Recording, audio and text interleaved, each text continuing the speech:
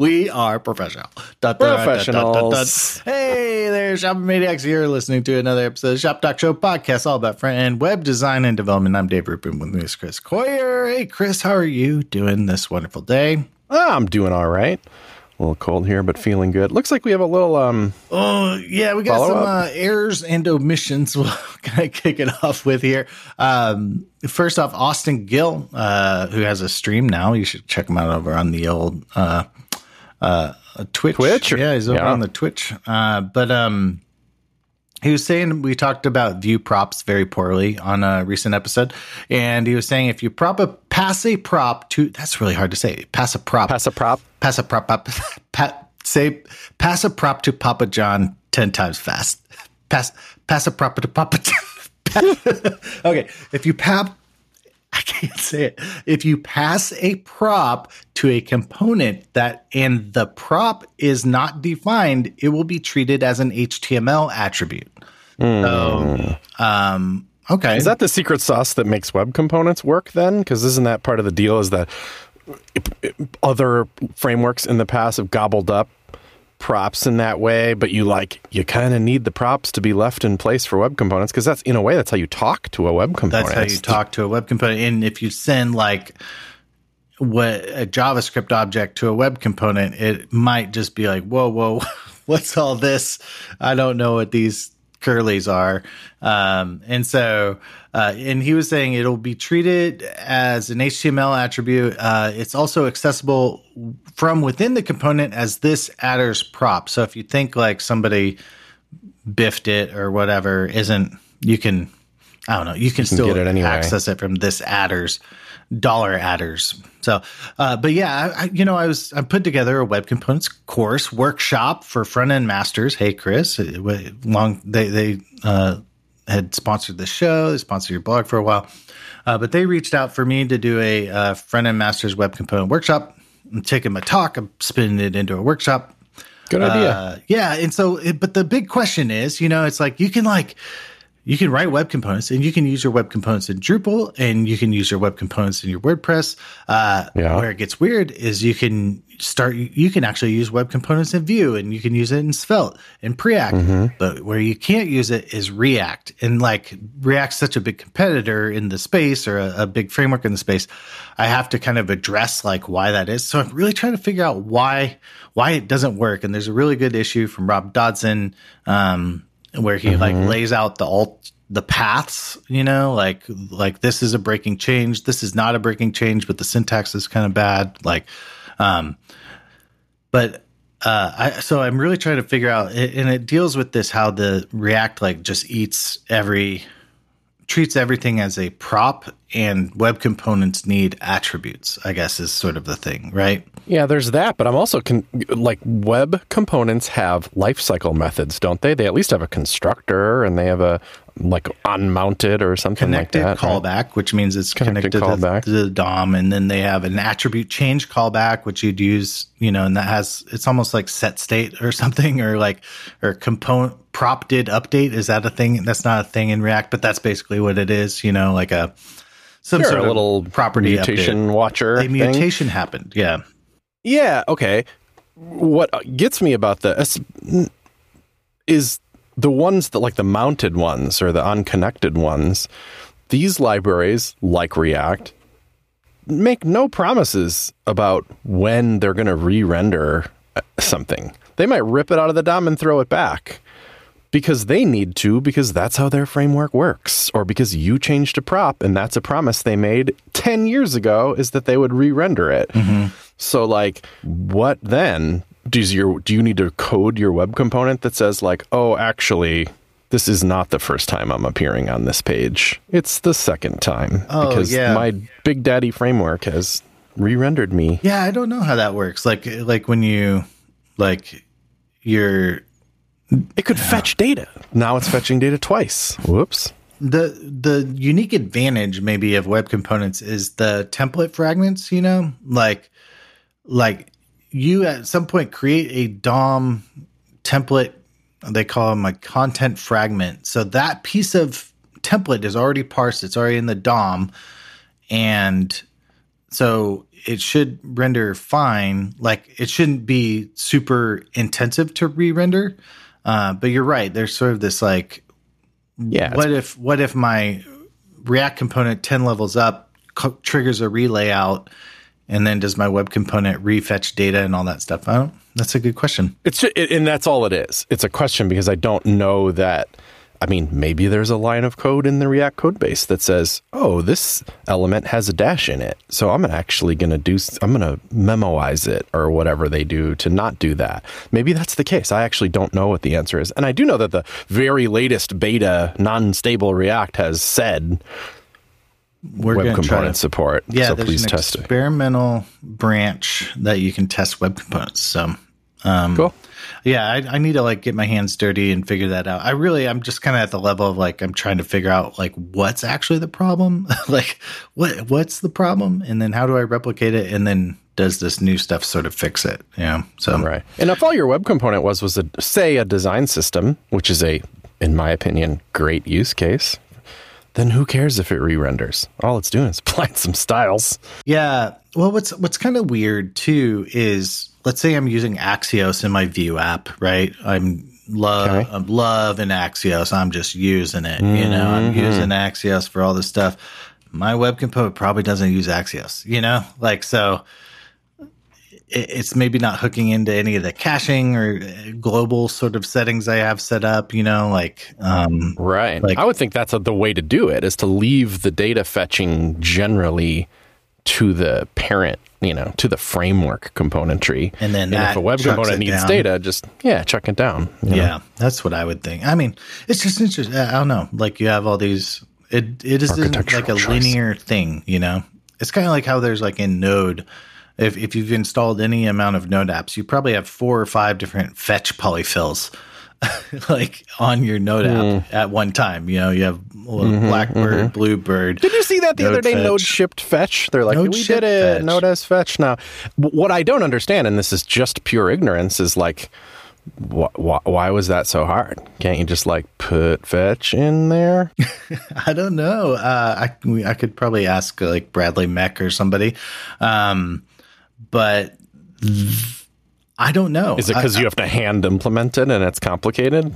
But don't you just like kind of get it for free from V8 or whatever? Yeah, I think you would get it for free, but I wonder if it's because Node has its own networking stack and this sort of touches the networking stack or something. So probably like that's a pretty just pure ignorance there. I'm sure it was very complicated. No doubt in my mind that it was complicated, but I just don't understand why exactly, you know? Yeah. I mean, I've heard like getting, you know, import syntax working and stuff. That was a nightmare too. Like that, like getting.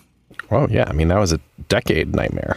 And so like you'd think it's just like, it's just one line of code, but apparently importing a file, pop it in there, is really tough. So, and doing it spec compliant. That's the other thing too, probably, is like getting it to where it meets, you know, green lights all the tests and stuff. So I was just thinking just yesterday, I had a little mini conversation about Node and how, have you ever seen a prepare script? Like when you name, because you could write script in your package.json, you could have a scripts and you could write Dave. And then if you write yarn run Dave or npm run Dave, it'll run. But Dave won't run automatically. You have to run it. You have to type that into the CLI for it to run. But if you name it prepare, I think it just runs when the install script runs. You know what I mean? So you don't have to be troubled to run it because it's just automatically going to run. And I was thinking about it in the context of the dangers of NPM, and that if that then gets put into a package.json, it will also run when it runs, meaning that, you know, it just exposes the insecurity of that. Like, you know, when you run npm install or yarn install, it's executing a bunch of code on your local machine. And there's some kind of feeling usually that like, these dependencies, they're just, I don't know, they're just some files or whatever that I include elsewhere. But they're more than files. They're executable code. And they can execute even if you don't ask them to. Yeah. It like compiles binaries, like, you know what I mean? Like that's like a pretty serious deal that it's like running Xcode to compile binaries on my computer. I was dealing with an issue. Well, OpenUI dealt with this issue. Like people were trying to get the environment up and running, but this library called Sharp, which I think is used by like everything. Image processing. Yeah, it something. Sharp was blowing up, and it didn't work on Node 16, and it didn't work on Node 12. And so then Melanie Sumner over in the Discord was trying to use this thing called Spacebook.app, which is kind of like one of those like kind of like doc sites, but it's 11D based. It's not like VitePress, or it's not like Gatsby or something, or one of the Gitbook or something. It's sort of like a Gitbook, but it's all 11D based.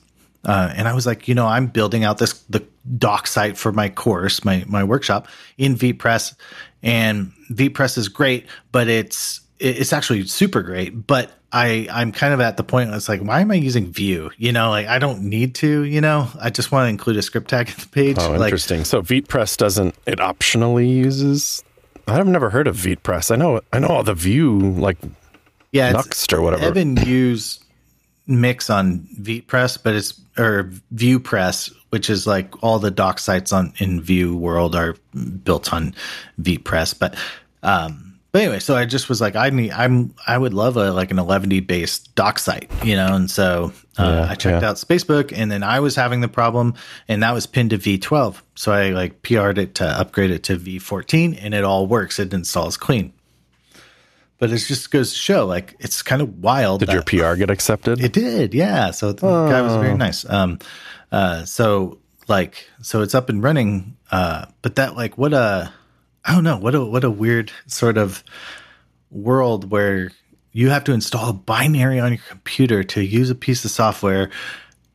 Lots of that has nothing to do with images. It has nothing to do with images. I'm trying to just write text on a page, and now it's all blowing up, and that's wild. So it's a little wild. And I mean, like Luro, we have like Puppeteer in there, and I think we have Playwright for like tests and stuff too. And so like, I mean, that's just blowing up too. I mean, it's like, I'm dealing with it today. It's like, I think it's because I'm passing a no sandbox flag and it's all exploding, and I just, I compiled it wrong, Chris. I don't know. Yeah. Not the most fun part of development.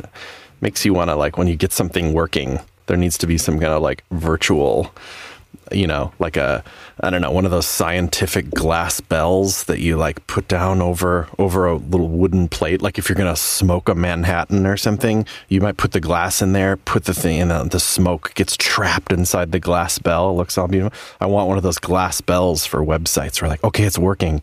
No one touch it. It's on display now. So touch anything. Unless you are a certified museum curator. I had this idea for like a NFT that slowly degrades over time, and you have to pay more money to restore the great. NFT. Like you have to like actual art. You have to like invest, like keep investing in it. And right. So like, and then I don't know. Maybe there's like tricksters could come and deface your art, and you have to pay to get it restored. I just was like, oh, that's NFT a very good idea. They're thinking too small, Chris. They're not thinking of the recurring revenue on that NFT. You know what I mean? So, that's a good idea. Like that classic idea of like, a script you put on your page, and then based on the publication date or the last date that page was touched, that like letters start to crumble and fall away from it. The background turns yellow a little bit. Yeah. Patinas. Yeah. Coffee stains. Literal bit rot. Yeah. Coffee stain. That's great. The last paragraph is just inexplicably missing. You could probably do this very easily with background mix blend mode or whatever. Right? Just keep it chill. Don't do splitting JS on your whole page or anything nuts. Just make it fade a little bit. Even just opacity might help a little bit. Yeah, tinge it up. And if you can't read it, your job then is to click this button in the corner that like takes you to the page on GitHub where it's hosted, and you have to review it. Yeah. Recommit it, and then it goes back full opacity. It's like purely based on last updated or something. That's great. Yeah, exactly. Yeah. Oh, fun.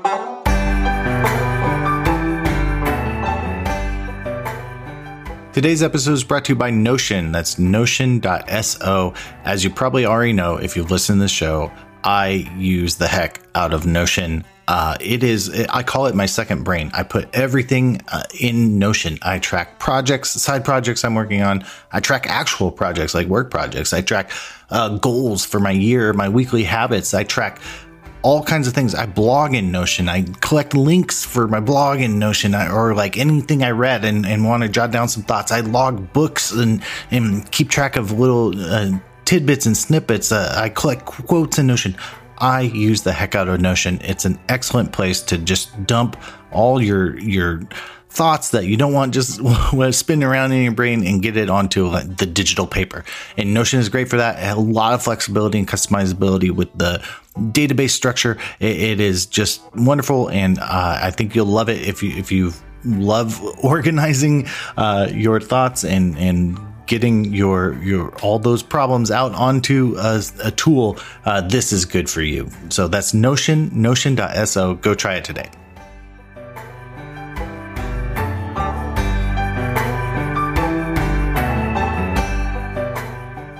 What else do we got here from the news desk? Another error mission from Brian Cardell over at Igalia. He was saying, I think I said that the DOM, if you're moving off of jQuery, you're going to miss it because it doesn't have closest. He pointed out there is closest in native. Is there? JavaScript. See, you didn't know either? No. There is, and it was spec'd and implemented about the same time as the other sort of stuff, like query selector all and stuff. There's still got to be some that jQuery had, right? Is it parents maybe that it doesn't have? It's like parents and siblings and, wrap and stuff like that. And Brian was like replace self or whatever. I don't think that was a real jQuery one, but there was one that. Yeah, I mean, like we just got replace all. You know what I mean?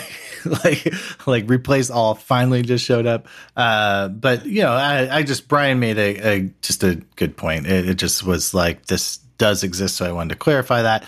There's a reason I don't use it though, and that's why I can't figure out, and I don't really have time to investigate. But there's like a reason. Like, did I use it once and it was weird? I'm trying to.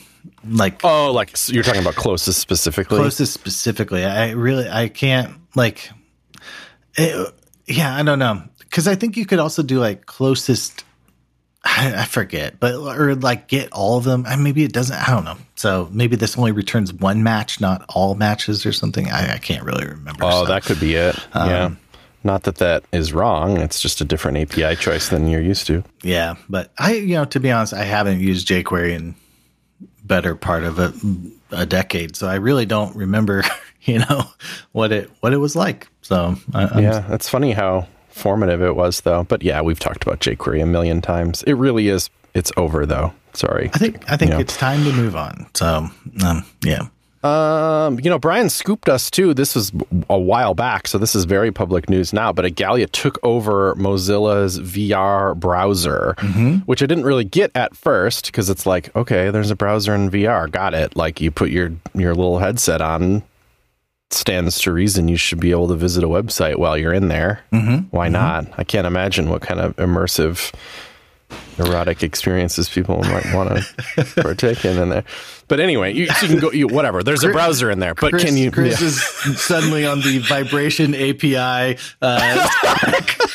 train. Yeah, good, Chris. But part of me is like, isn't there some kind of like, Rosetta for operating systems for VR things? Can't you just run whatever software in there? And I maybe not. I don't know enough about this. So again, speaking from ignorance, but it turns out actually there's a browser that's custom made for VR, and that makes sense. As Brian was kind of explaining, it's like, what is it like to like go back? For example, the back button in a VR browser. Is it just a little button at the top of the bar on the left of the URL? Probably not, right? Like maybe, but that's not thought you're not considering what VR is like to use to just use that same old model. Yeah. No, so I haven't even installed Wolvik yet, but I think that's the idea is like, what if we made a browser for VR? And so Igalia is going to take it over, and I have no idea what is going to come of that and stuff, but they probably don't have a ton of competition yet. Yeah, I mean, I think Facebook has Caramel, or Meta. We call so there is. But that's their another thing I'm wrong about. But I think that's the Oculus official one, So I think it stands to reason there should be more than one browser choice per per website, per whatever. Yeah. Well, Wolvik would be interesting in that it's from Mozilla, so it'll be whatever they call. It's not Gecko anymore, right? What do they call their little Presto? Well, I think this one's, if I'm not mistaken, maybe we need to have them on here, but I think it's WebKit based. So it's it is. Yeah, so it's actually a WebKit browser.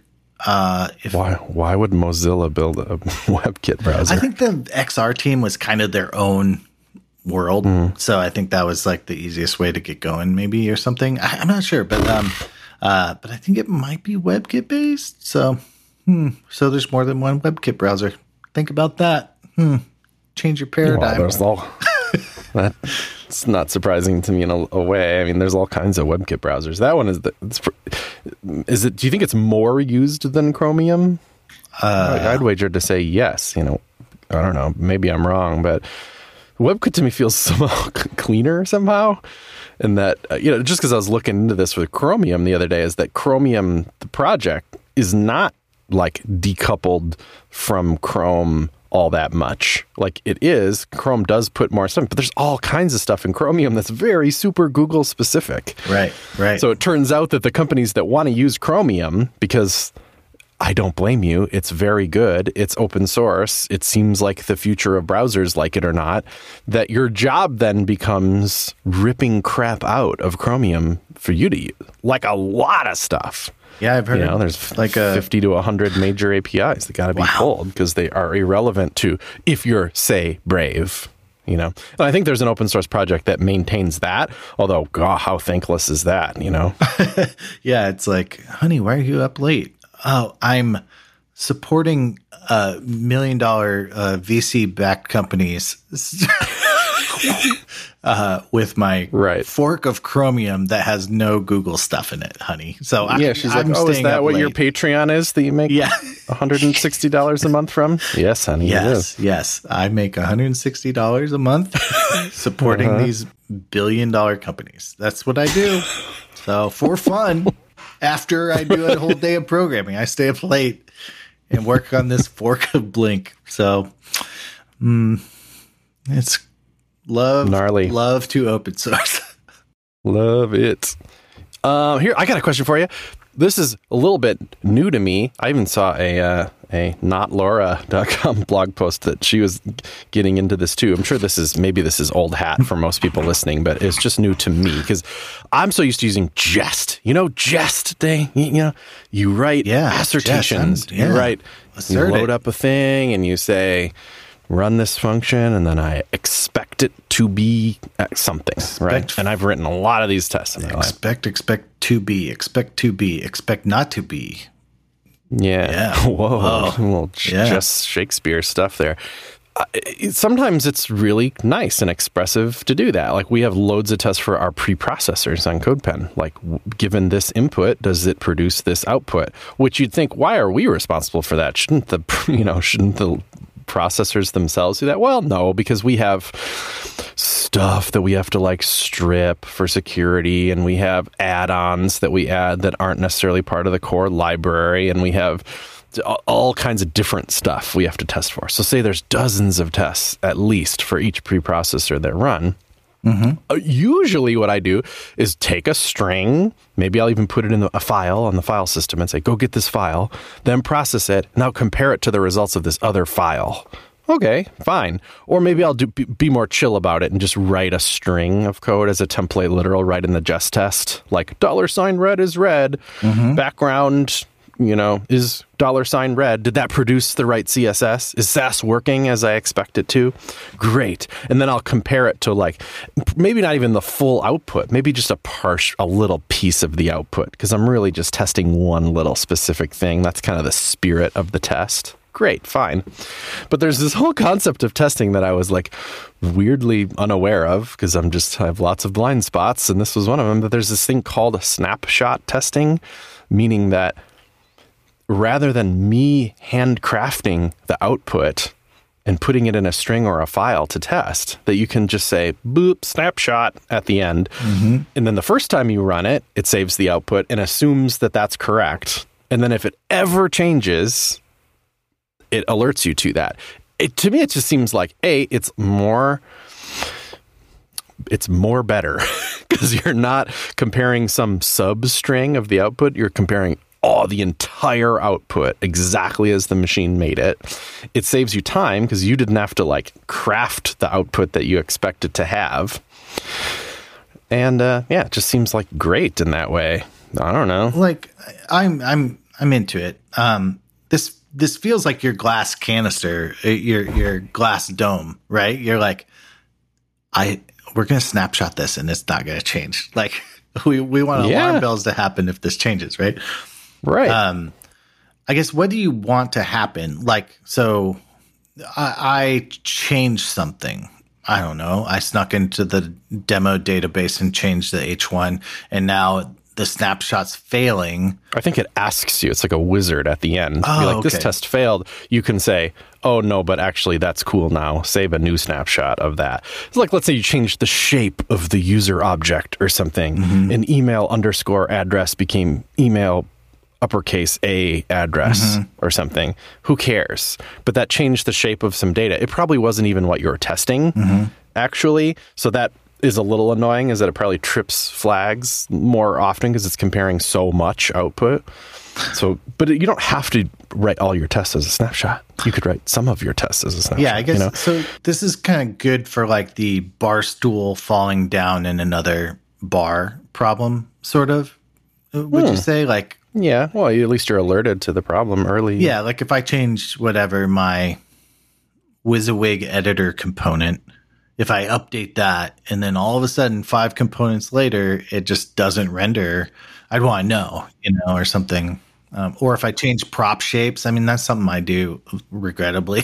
Like, I'm just like, refactor props, bro. I'm going to switch this up, So, and then it depends on how you test those. Those don't seem as unit testy to me. Because snapshots like the output HTML really more than like the I don't know what types of things you can and can't snapshot effectively.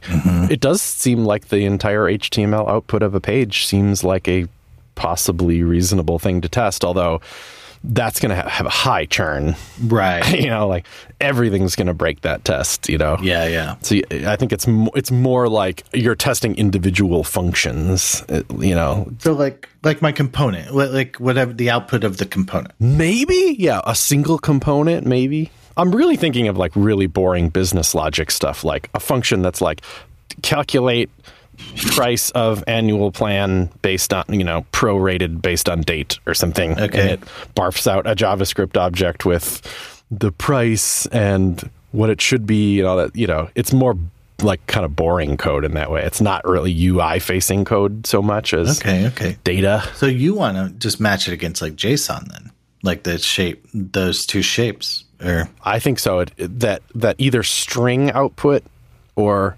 stringified output is the type of crap that makes the most sense to snapshot. But I'm new to this, So I don't know. I was mostly just thinking about it theoretically, just because of how many tests I've had to handcraft the output for. And I was like, whoa, if I could have just been like, nah, just save a snapshot, that would have been great. Yeah. And what is it? Ava.js is the one. Ava.js. Yeah. Is the one that has this snapshotting. And I don't know, maybe Jest has it too. I don't even know. Possibly. The irony was we're using Jest, and like if you want to write a Jest test that just says like import function from file, it's like, oh no, Jest is not ESM, so you just can't. I'm like, what? Jest, the biggest framework in the world, you can't use ESM? Wow. Okay, well, let's use something else then. That one's a issue. Like I've had more than a dozen tests just blow up because they're like, some dude 12 levels down is using import. I'm out. I quit. I give up. Yeah. Oh, yeah. Anywhere in the tree. Anywhere. And so you're just like, we can't resolve this or what, you know? And there's a new, talking about Vite projects. There's a Vitest. Vitest. Yeah, dude, it looks great. It looks, I mean, I'm just like, how brave am I? Am I brave enough to just like, to do this? Smash a couple beers and like just flip over to this, you know, like is that the solution right now? It might be. Although the whole project is in development, so it's a little risque. Like, let's say, please don't use it. But I'm just like, you get like Vite, which is awesome, and like you're not like there's no kind of webpacky step. Like it's just like runs. Yeah, like, so it's going to smoke fast. Yeah. Oh, so fast. And TypeScript support. That was another reason that it came up in my discussions, because that's another thing that's hard to get Jest to play with. Mm-hmm. Right. For the imports alone, and then component testing too. Yeah, this seems like this is going to win in the long term. Yeah, I'm sure you could fork Jest, but that's the issue with not issue. Like, we should know Jest isn't broken. Jest works great. It's worked on a lot of sites. It's gotten people a lot of value over a lot of time. I want to like acknowledge that. It's the jQuery of testing. Because I hate when people are like, "Oh, the new thing you're learning is dumb." That's not it. Like, Jest is great. It just has this one like kind of growing major problem as everything moves over to imports, that it doesn't support that. But Jest is probably in the position they are supporting so many customers, they can't just delete half the code and switch over to that. You know, they can't just do that easily because they have all this stuff built on the whole React setup.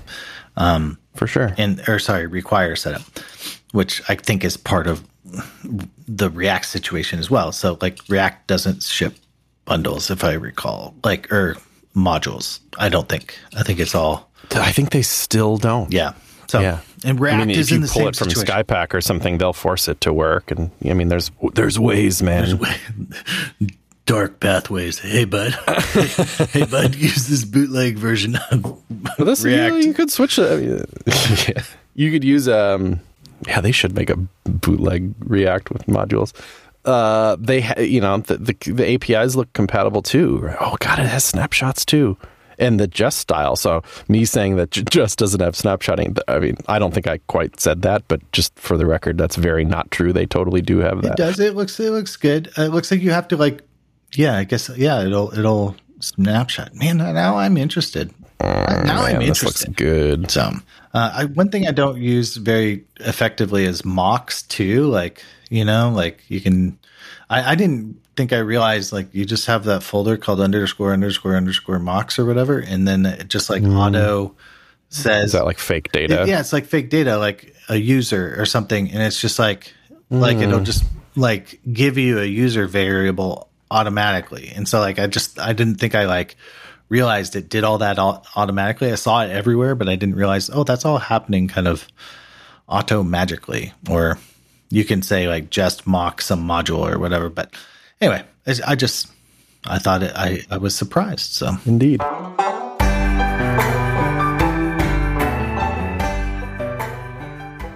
This is Chris, your Shop Talk Show editor. Just let's take a little quick pause here between the amazing things that Dave and Chris are saying to remind you to check out the Shop Talk Show Patreon.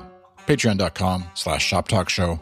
One of the coolest things I've noticed in being part of the Discord, which you get to be a part of once you're a Patreon member, is the help desk channel, where people ask questions about stuff and they get a direct line to not only sometimes Chris and Dave, but also a whole community of people who have experience, have answers, who are wise, who are wisdomous in the web dev world.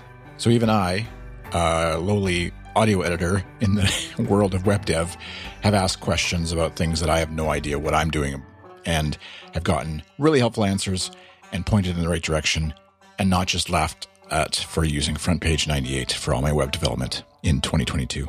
So check out the Patreon, patreon.com/Shop Talk Show. Now back to the show.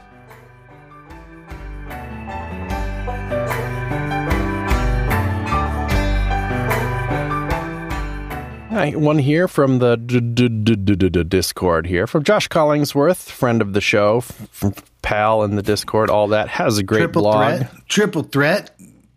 He can. Great designer, great writer, great developer. There you go. We even did a video based on Josh's header. Remember those little random boopies? The little random grid ones? Yeah. Speckles. Yeah. That's Josh's site. I'd throw him over in your feed bin or your RSS reader of choice. I've been in there cleaning stuff out, adding new feeds. Good. Feeling good about my RSS. Yeah.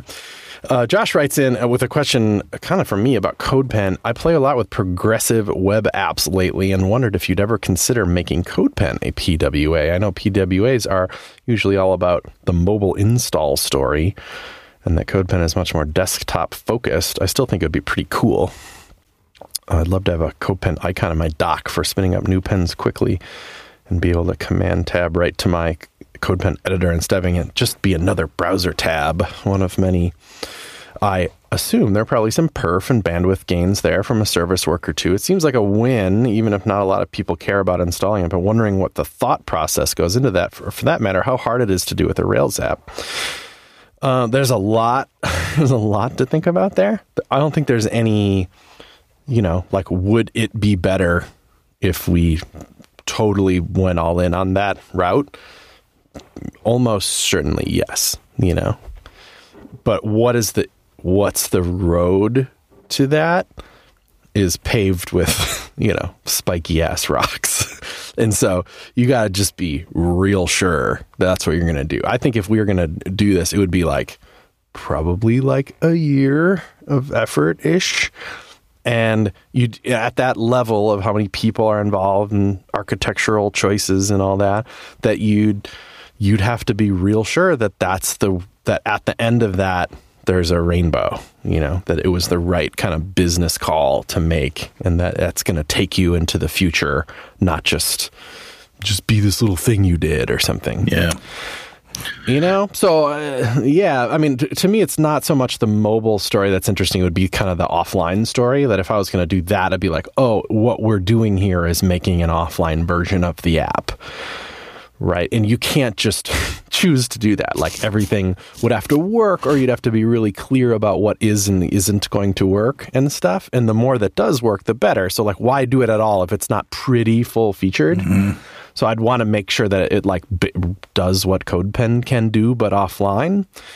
And then what do you do about data? Because offline data is tricky. CodePen is all about slinging data. This is not can I read this blog post offline or whatever, or save some state of something so I can view it.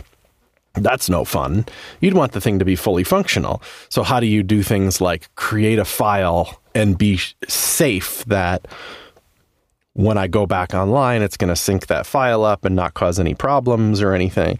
And then there's a collaborative and team-based nature of CodePen. It's what if two people do that? Yeah. They both have right access to it. And that's what I mean by a year of effort. This isn't just you just put a manifest file at the root and, put a service worker there that says which files to hold offline and stuff.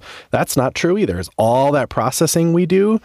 We have made this architectural choice to generally do it as Lambdas, Dockerized, protected Lambdas that do all the processing, and they're fast and they're safe and they're scalable and inexpensive, and there's all these great reasons, and we don't really regret it. None of that will work offline. So then it's okay, but it could, unless, because what about WASM and what about, so then you start this architectural journey of making those run as web workers or figuring out how those things, you could ship those down to the user. But then, do you ship all of them down? Do you ship some of them down? Do you have a little dashboard that says which ones are ready to use offline and which ones aren't? It's just I feel like that already was a heart-pounding amount of thought of work, and that's the tip of the iceberg. There's going to be way more to think about. So it's just no joke. It's just a huge thing. I feel like y'all could ship a manifest. That's probably an hour. You could ship and register and ship a service worker that does nothing. That only says if offline, chuck them to oh no, you went offline page, like a Chrome dyno kind of thing. Or maybe it maybe you cache like a cool pen, or you have a contest to be like the something Chrome or the CodePen offline game or whatever, right?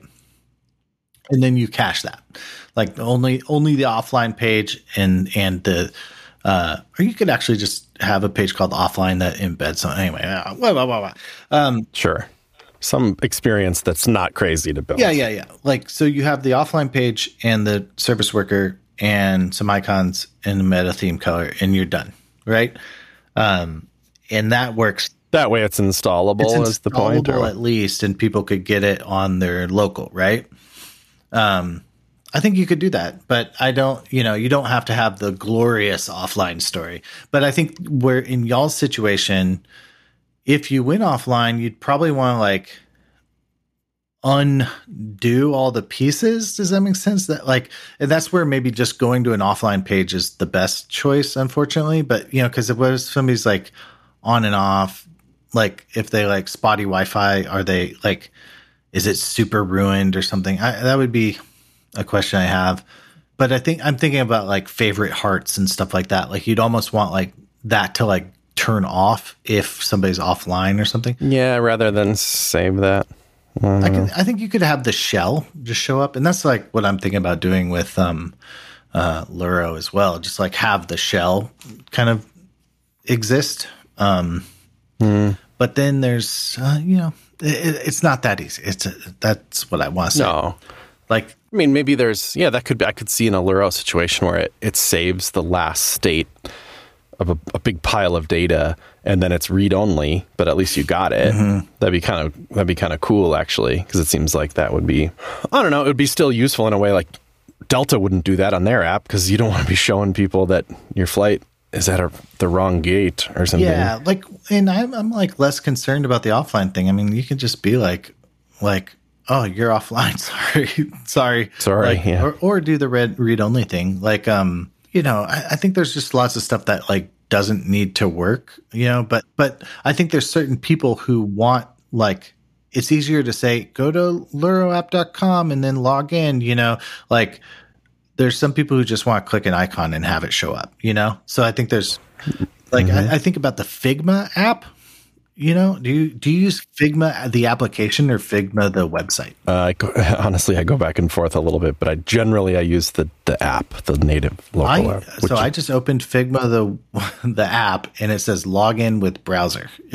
And so, and that's all it says, so guess what? Like, it's just a web app. And the Figma, the app, is just a web app. Oh, it is. But there's a little bit of bonus to it in that, like, your local fonts work and stuff. Notion, just a web app. Like all this Discord, just a web app. Like, it's all the same thing. And so I don't know. I just, for sometimes I'm like, oh, I'm in a browser. I'll just open Figma in the browser.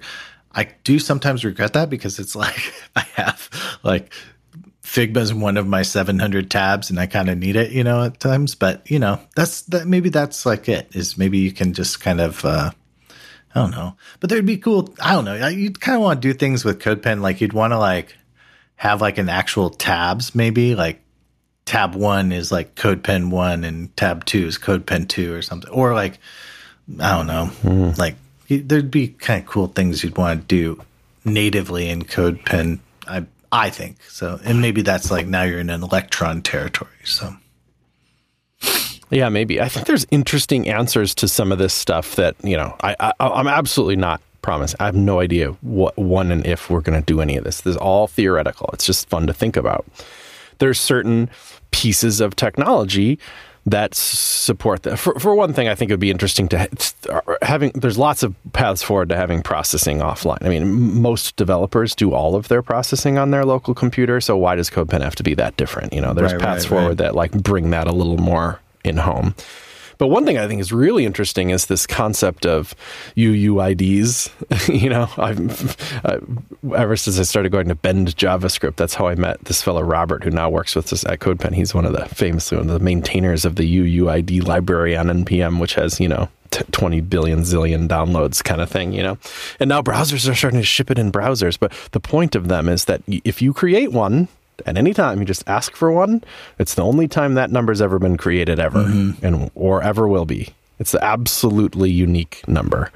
And I think there's some caveats to it, but not it's really. Like in the trillions, probably or something. Like, grains of sand on the planet or whatever. Like, probably no two have ever been created that are the same. So that if you do that offline, let's say you make a file, that you can do that and say, this file has this UUID. And then when you sync it up online, it's going to be safe. There will be no other file. Even if 100,000 other people also did that same action on your team or something, they'll have different identifiers. They're not going to overwrite each other because you know that they're unique, even if you did that action offline. You don't have to ask a database, is this unique? Give me a new unique database identifier. It is unique, even if it doesn't have database connectivity. Just kind of cool, you know? There might be other things that overlap, but like I like it when there's like computer science concepts that like help do what end up being modern features of apps. No, it'd be interesting what you could do. I don't know. I mean, but like you're saying, that's like, I don't know. I've recently hit this situation where it's like, we want this feature in Luro, and I'm like kind of like doing mental math. I'm like, okay, that's like 6 months of work, you know? And so like those are really hard to bite into, you know. I think we're totally going to do it, but it's such a like, you know, it's hard to be like, this is just going to take a friggin' long time. So, something like support CodePen locally would just be a huge task, you know, like that would be a massive engineering undertaking. So it might be worth it, but it's just very big. So in a related way of that, I think literally everything you do is this chunk of your day. It's this chunk of your time. It's this chunk of stuff that you have to support forever. It impacts the work that other people are doing and stuff. It's not just this little feature. It has tendrils. It has a lifespan. It's like choices like this are a big freaking deal. You can make little tiny choices that influence the rest of your life. It's wild. You know, they're not to be taken lightly, not to scare anybody away from just doing stuff. But that happens, I think, at a certain like scale, size, and age of app, you know, and you're probably already there with Luro. But I mean, you know, it doesn't affect little side projects that you're just screwing around with. But I feel this deeply. You know, we made one little change on CodePen like a month ago that had something to do with URLs. And it's just one of those things where like, oh, I'll clean up our future APIs. What a great idea. And it was a great idea. And it's done and it's out. And we've been kind of feeling the repercussions of what that change is for a month or more. And that was like a little URL change, not like an architectural shift. Yeah. I mean, I just bailed out of like a whole serverless function thing.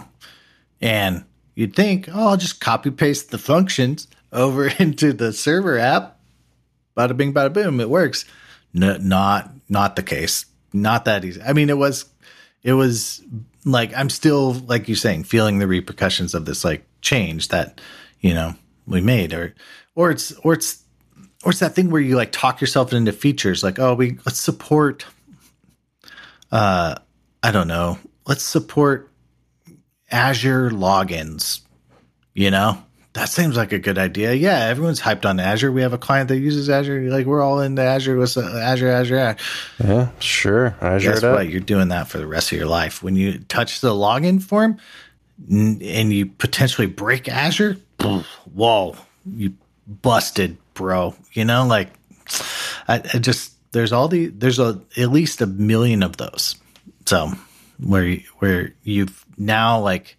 You've all hyped yourself into a really good idea or a good idea at the time, but now it's just this massive debt machine. Maybe, just maybe, in a perfect world, you could architect things either from the beginning or during a first major refactor that says, okay, we know that this is going to change. We've decided that Azure's cool now, but what is Azure in this case? You're speaking of it just as a OAuth provider. So what can I change here to make sure that if we were to add or remove OAuth providers, it's no big deal. Right. It's a it's a 1 hour job or less. How can I set that up so that that's true forever? I feel like there's always a 15-minute fix that you can get done now. Like, and then there's a 1 month fix that like is probably way better, and you have to choose, like I can either do the 15-minute fix right now, just support it and be done, or like architect it over a course of a month, scope it out, budget, build. I like those timeframes that you chose there because they're true in that it makes it because what you don't want to say is that the right fix is always the right answer. Like it probably generally is the right answer, but a month, really? Yes, a month. So you only get so many of those. So that's the right framing to be, is that you can't do all your things that way because now you're out of months. Yeah. Well, and like, guess what? Like Jim job hops every 6 months. So Jim only has 6 of these in his tank. He can only do 6 tasks while he's employed. So, like, hopefully it's good. Hopefully it's worth it. So, and doesn't create other problems. And there's a month, but then there's the month of repercussions after that, or 2 months, Yeah, right. So he's really only got 3. 2 or 3 tasks he can possibly do in his tenure. So that sounds about right. Anyway, we should wrap up. We got a hard stop edition of the Shop Talk Show, but this is good chatting, Chris, and thanks, Josh, for sending the question. If you have a question, send it on in. We have a form on the website. But thank you, dear listener, for downloading this in your podcatcher of choice. Be sure to star, heart, favorite up. That's how people find out about the show. Follow us on Twitter at Shop Talk Show for 16 tweets a month. And we have a new YouTube. We're Shop Talk Show on YouTube. You can find it. I should probably put a link. There's links on the site. The link's on the site. So go click that link. Right now we have an ugly channel URL, but we'll get that all fixed up after 30 days or something. And then the next thing is join us in the Discord, patreon.com/Shop Talk Show. Discord fun. Chris, you got anything else you'd like to say? Oh, shoptalkshow.com.